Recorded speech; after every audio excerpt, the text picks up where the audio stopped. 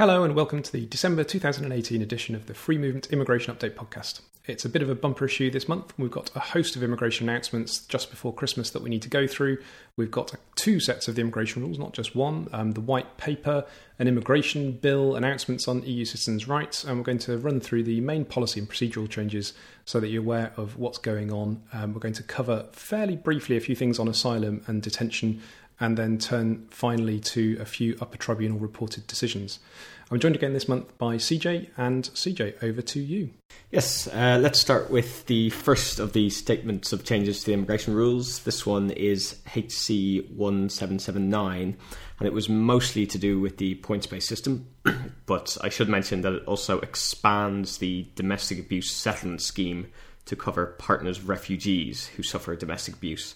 So this kind of special route to settlement for people on a partner visa who suffer domestic abuse from their sponsor. Previously, partners of refugees didn't qualify. Now they do. That's a good thing. But apart from that, Colin, I think most of the changes in this statement of changes are to do with work and student visas, the points-based system. Yes.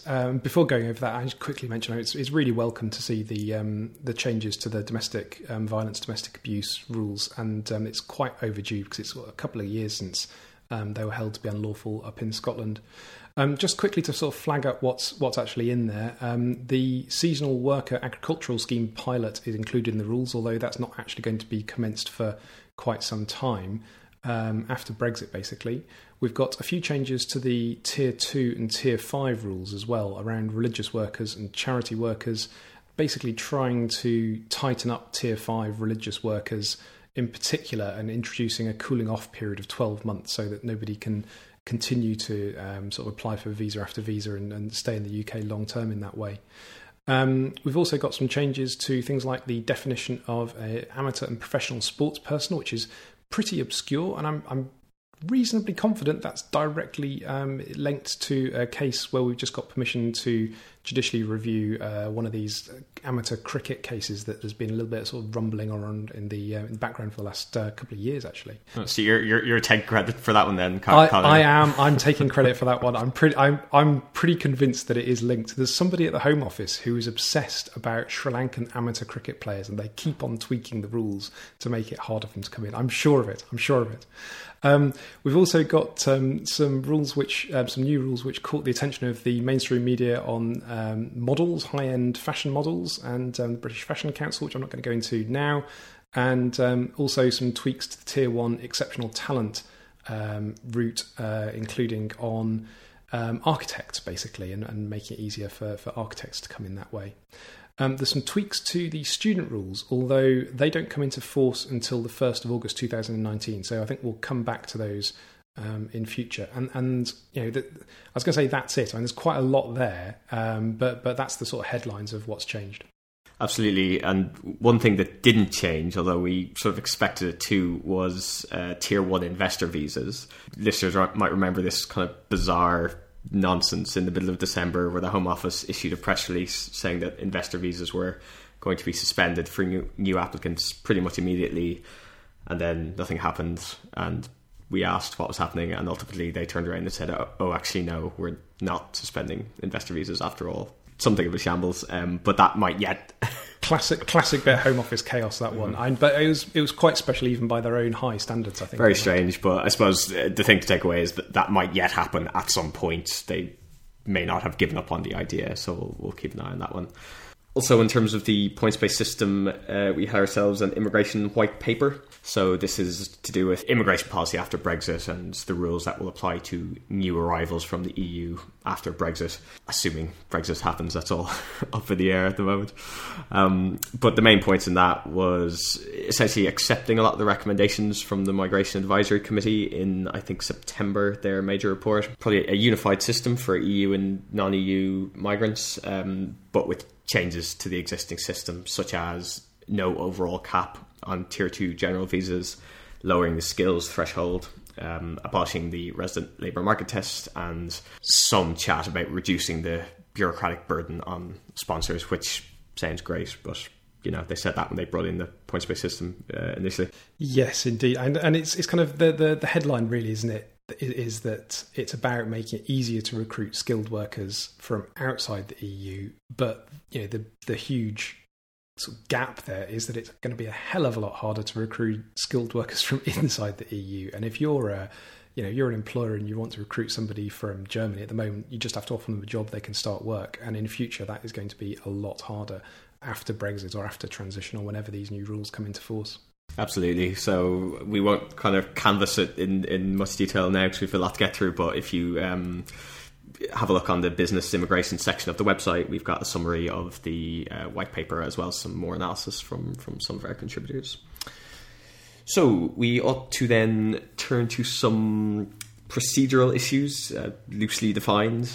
The first thing I wanted to highlight was that there is now a Home Office team that will review new evidence in pending immigration appeals. So this was originally set up as part of a review of pending cases over the summer, but the departments are now saying that this team will be retained for, I suppose, all pending appeals going forward, and they're actively encouraging immigration lawyers to put in new evidence that's relevant to pending cases if circumstances have changed. So it sounds pretty good to me, but I don't know, Colin, if you're a bit more cynical about all this. No, and it seems to be a genuinely good initiative, and the appeal success rate has been creeping up year on year. It's now just over 50%. I think this is an attempt by the Home Office to bring that success rate down, but in a reasonably good way. Not as good as improving the quality of the initial decisions, obviously, but nevertheless, anything that shortens the waiting time for people and reduces their legal cost has to be a good thing. Absolutely, and there's a dedicated email address for sending in that new evidence. It's very long and complicated, but if you have a look at the article again on the website, you will find that. Also announced in December was that the immigration health surcharge would double from the 8th of January 2019. That date is just in the past by the time this podcast is broadcast, but just to remind people, particularly maybe for giving clients a quote for the cost of an application, the health surcharge is now £400 a year instead of £200, and the lower rate for students is £300 when it used to be £150. And speaking of prices, we heard from the Solicitors Regulation Authority before Christmas that solicitors have to publish their prices online, including immigration solicitors, and that came into effect on the 6th of December. So if you're an immigration solicitor, you must put information about what you charge individual clients for applications and tribunal appeals, they say, in a prominent place on your website. Now, there are quite a lot of exceptions, including asylum work and services to businesses, but it's worth looking into that. If you aren't across it already, it is a regulatory requirement. You have to have a price list online. So we should then look at a couple of Court of Appeal decisions. Colin, you might be better on the significance of the first one, which is called Rahman and Secretary of State for the Home Department 2018 EWCA Civ 1572. And this was the one about cost in ETS cases. I think actually decided over the summer, but it only appeared on Bailey in December. Yeah, a bit of a delay with this one sort of reaching the sort of public domain. We rather rashly announced previously that the ETS English language testing saga was over, and of course it proves not quite to be true. Although to be fair to us, this is just about the costs really of dealing with the fallout of it. And to just go very briefly over the background, the Court of Appeal in an earlier case called Arsan decided that an in-country appeal is basically needed in these kind of ETS, English language cheating allegation cases. The Home Office had been fighting that all the way, so there are a lot of people who've brought cases. That's quite an expensive business. The Home Office is conceding those cases, as I understand it. So the question arises, who should pay the costs?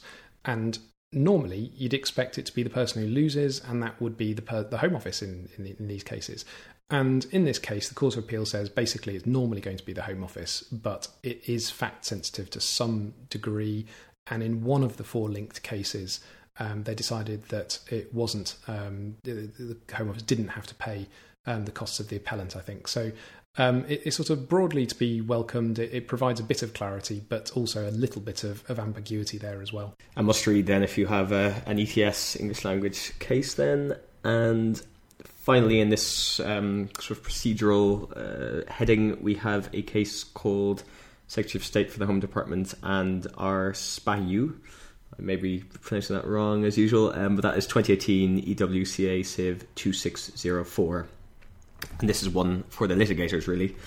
Court of Appeal giving guidance on when you can amend grounds for judicial review before the upper tribunal. Alison Harvey wrote about it for us on the website, and she says, I think a fairly liberal decision, or they could have been more inflexible, I suppose, in their guidance. Could have been better, could have been worse, I think. The problem is that any amendment to the grounds after it's been sent to the respondent requires payment of a fairly substantial fee. And I think the upper tribunal had tried to kind of engineer situations where that fee didn't always necessarily have to be payable. But I think the Court of Appeal's kind of put paid to that with this decision. But in other ways, as Alison says, it's to be welcomed. It does allow for amendments to take place. Not so much in situations where there's a whole set of new decisions, because sometimes these kind of rolling judicial reviews, you bring a case, you set out grounds, the Home Office then withdraws the decision, issues a new one. It's not so flexible that you can carry on with the same case in those kind of situations, but it does allow you to amend grounds if there's good reason. And also it says that a refusal of permission to amend the ground is reviewable as well. Excellent. So let's leave that and look at Brexit as it affects immigration law. There was a second statement of changes to the rules laid in December, as we mentioned at the outset. And this second one is all about the EU settlement scheme, the system for applying to stay in the UK after Brexit if you are an EU citizen. This actually sort of kicked off politically in the last few weeks. A lot of people very angry about Home Office tweet about the scheme, saying basically what I've just said, that you have to apply to stay. Perhaps the implications of the scheme hadn't sunk in for many people, including MPs, the way it has for immigration nerds like us who have been following it being set up over the past 12 months. Yeah, it was a bit weird seeing the fuss about that tweet, because it was quite starkly worded, frankly, but it was legally accurate. We all, following this scheme closely, we all knew that you have to apply or you're illegal, but it seems like other people weren't quite so aware. And I suspect, as with the refugee so-called crisis in the Channel over Christmas, a sort of slow news period allows certain things that wouldn't normally have much prominence to become more prominent than they would normally be. It's probably part of the explanation for sure. Anyhow, this statement of changes is partly to open up this settlement scheme to most members of the public, I think, or most EU citizens, should I say, from the 21st of January 2019. From that date, everyone with a passport will be able to apply, although ID card holders who don't have a passport, I think, will have to wait until the end of March. But it also made some substantive changes to the scheme. There was some controversy about the rules on when people could be refused under it. And I think they've softened that slightly in the latest version of the rules. Yeah, there's a change from will be refused if you've had a removal decision to may be refused, which I think, as you wrote at the time, I think that's probably linked to the JCWI litigation that's going on this. The JCWI, Joint Council for the Welfare for Immigrants, is bringing a case against the Home Office on the terms of the suitability criteria into the settled status scheme, basically. Yeah, and I think that litigation is going to continue. I don't think they're going to drop it just because they've softened this refusal criteria. So we'll see whether the rules are liberalised still further. Before we move on from that one, I think it's worth just saying that there's been a 100% grant rate so far in the people who've made an application under the settled status scheme. Not all of them have got settled status, actually. Some of them have been granted pre-settled status instead because they don't have the 5 years of residence. But the 100% grant rate does hide the fact that about 20% of cases or so haven't actually been decided as yet. And presumably there could be some refusals in there. We don't know. We'll have to see. Yeah, but I suppose positive that in the two pilot schemes that they've reported on, everyone has been granted some sort of status so far. So what more can you ask for? Yeah, absolutely. And we're talking about sort of 15,000 people, I think, had applied in this stage of the pilot. So it's not a small number, it's not a huge number, and it's not enough, obviously, yet. But it shows that they're making progress. Absolutely. We'll see, obviously, what happens when it's open to 3 million, 3.5 million in a couple of weeks' time. It's going to be a whole different ballgame. Just one other point on the substance of the Appendix EU rules for the scheme. One of our contributors spotted this in the Statement of Changes, Ian Halliday of McGill and Co. He's written us a quick piece saying that under this latest change, a member of an EU national's household can now apply under the scheme. Now, this is using household in a quite a narrow, specific legal sense. I think it refers to relatives that live under your roof but aren't dependent. So I don't know, it may or may not be a big deal in practice, but it's worth being aware of. Again, it's a slight liberalisation of the rules that I know Ian and some of his colleagues were concerned about. We should also talk about no deal, because that is all too plausible an outcome at the moment. We're speaking in early January. The government has now said what it will do in respect of EU citizens who are living here if there is no deal. And basically the settlement scheme that we've just been discussing will continue. So it was kind of drawn up under the auspices of an agreement with the EU, but they will continue it even if there is no ultimate agreement. But it won't be quite as generous as if the government were bound by that agreement. Again, there's a piece on the website spelling out those changes. And as you say, the things are relatively minor. I mean, they're important to the people that it'll affect, but they're not the core right of settlement. You know, the core right of settlement will be intact. It's to do with the dates of eligibility. People arriving after Brexit won't necessarily be entitled to settled status. No right of appeal. But the Home Office says that you don't need a right of appeal because if you don't get settled status, you'll get pre-settled status anyway. That's not necessarily true for people who are refused on criminality grounds or things like that. But you know, for the vast majority of people, it basically means that the scheme will run as previously. Yeah, and I think that's what we're saying in general about the settlement scheme, isn't it? That it does seem like for the vast majority, it should be relatively straightforward. But the concerns are about the minority of people who are vulnerable or who don't apply or who struggle with online applications and so on. But we will see how things go when it's opened from the 21st, and we'll have a run through ourselves on the website. So we will move on to the Upper Tribunal. There are several new decisions to discuss there. As a reminder, we cover all reported decisions of the Upper Tribunal on the website. So if you're signed up to our weekly newsletter, you will never miss any. And we recap them briefly on the podcast as well. So the first one from December is our Pratipati and Secretary of State's brackets discretion exceptional circumstances close brackets 2018 UK UT 427 IAC. This was pretty complicated. I think there was a litigant in person, and it was basically about the discretion to allow a late visa application. It is a complicated case. She did a really good job, this litigant, the person by herself, and Darren Stevenson's done a really good detailed write-up. And in some ways, certainly at first glance, it doesn't look like the case is going to be all that relevant going forwards because the rule under which the case was decided has changed, and it was back in the days when you had 28 days of overstaying permitted, and that was changed.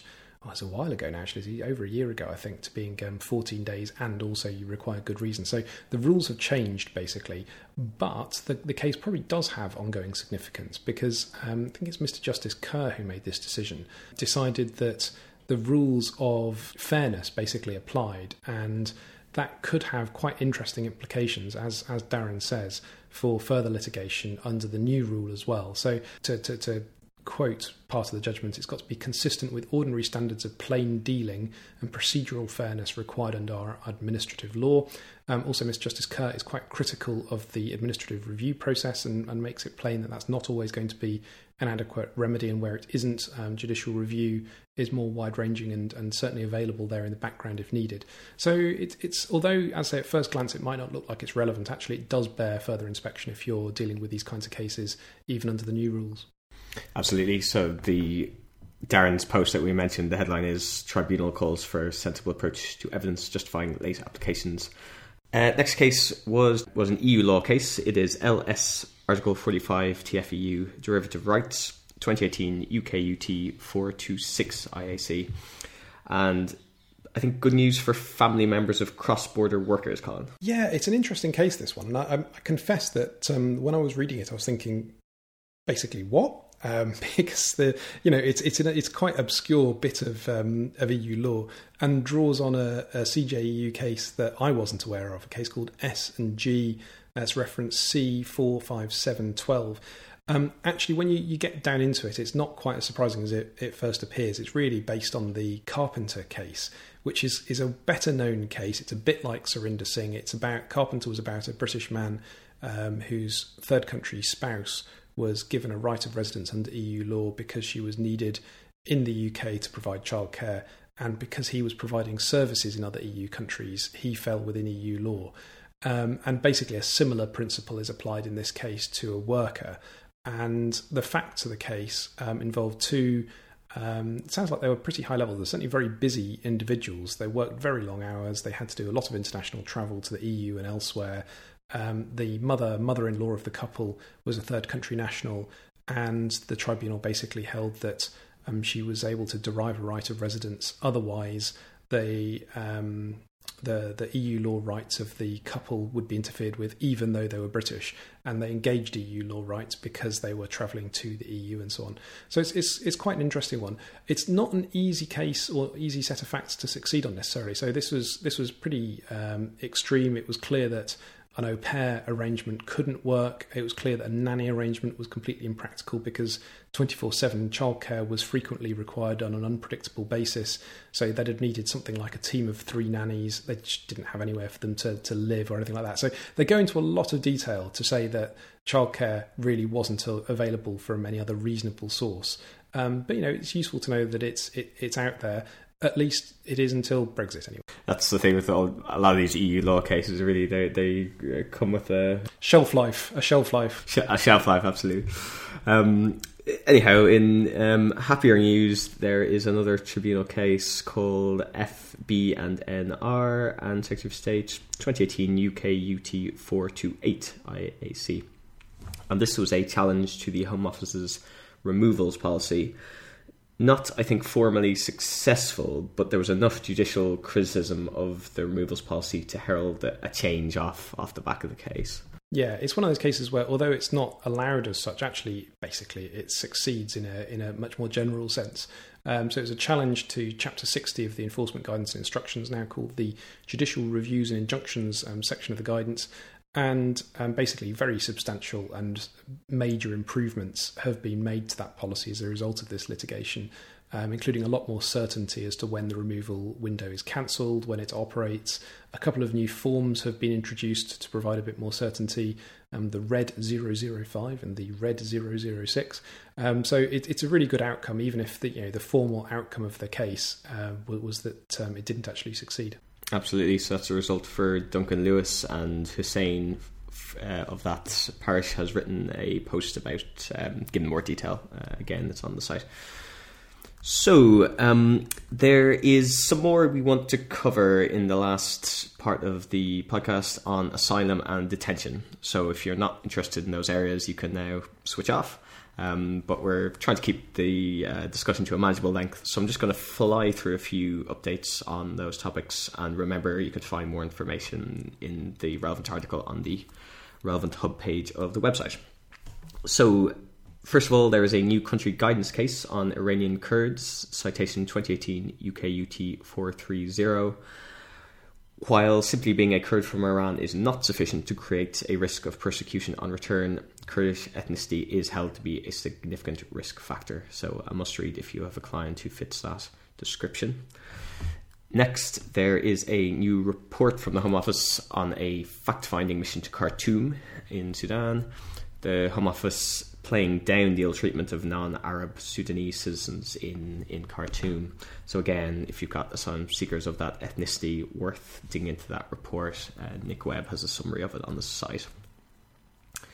A somewhat troubling Court of Appeal decision in the case of AM Iran and Secretary of State, that's 2018 EWCA Civ 2706. The Home Office was allowed to withdraw its concession in the course of that litigation, accepting the risk of ill treatment to the appellant, who was an Iranian Christian convert, admittedly not a very sympathetic one. Chris Cole of PRH Solicitors writes about it for us. Doesn't think much of the decision, and you can read his take to learn more about that. It's quite a good article. There is then another rather unhappy Court of Appeal decision in TN Vietnam, 2018 EWCA Civ 2838. Appeals under the old fast track system were not necessarily unfair, even though the fast track system itself was unfair and unlawful. Again, we're not delighted with that one. Alex Smychik has a post up dissecting the ruling, again relevant if you're dealing with the legacy of the fast track system, I suppose. It has been replaced by a system called detained asylum casework, And we've got some interesting figures obtained by Ruth and Mercer showing that cases under this detained asylum casework system are taking 143 days on average to be decided. Originally, it was going to be 28 days. So that's people being kept locked up for an awfully long time, which Ruth argues in her piece is arguably unlawful. Again, if you're interested in detained asylum issues, worth looking at. Finally, there is a case on unlawful detention, which is another one that Alex has written up, and that's R. Diop and Secretary of State's 2018 EWHC 3420 admin. And the headline is that extra damages are payable for unlawful detention caused by delay in providing bail accommodation. We know from previous reports that bail accommodation has been a real nightmare recently. Home Office, supposed to accommodate people who would otherwise be on the street, hasn't really been doing it. So, or at least the process has been... they haven't really set up a process to do that under the new bail system over the last year. So, again, that case, worth checking out if you have a client who's been kept in detention for no reason other than lack of Home Office accommodation for release. Extra damages awarded in that case. Whew. So that is us up to date, I think. Well done, CJ. That was a good summary. You covered a lot of ground very quickly there. Yeah, absolutely. As I say, it's all on the more details in individual articles on the site, and yeah, hopefully there'll be less in January, so we can have a slightly more concise podcast then. Right, thanks for listening. If you want to claim CPD training for listening to this, then head over to freemovement.org.uk/training, and you can sign up as a member. We put up the training courses with a short 10-question quiz, usually sort of same day or shortly after we get the podcast live. So head there, and we'll see you next month. Goodbye.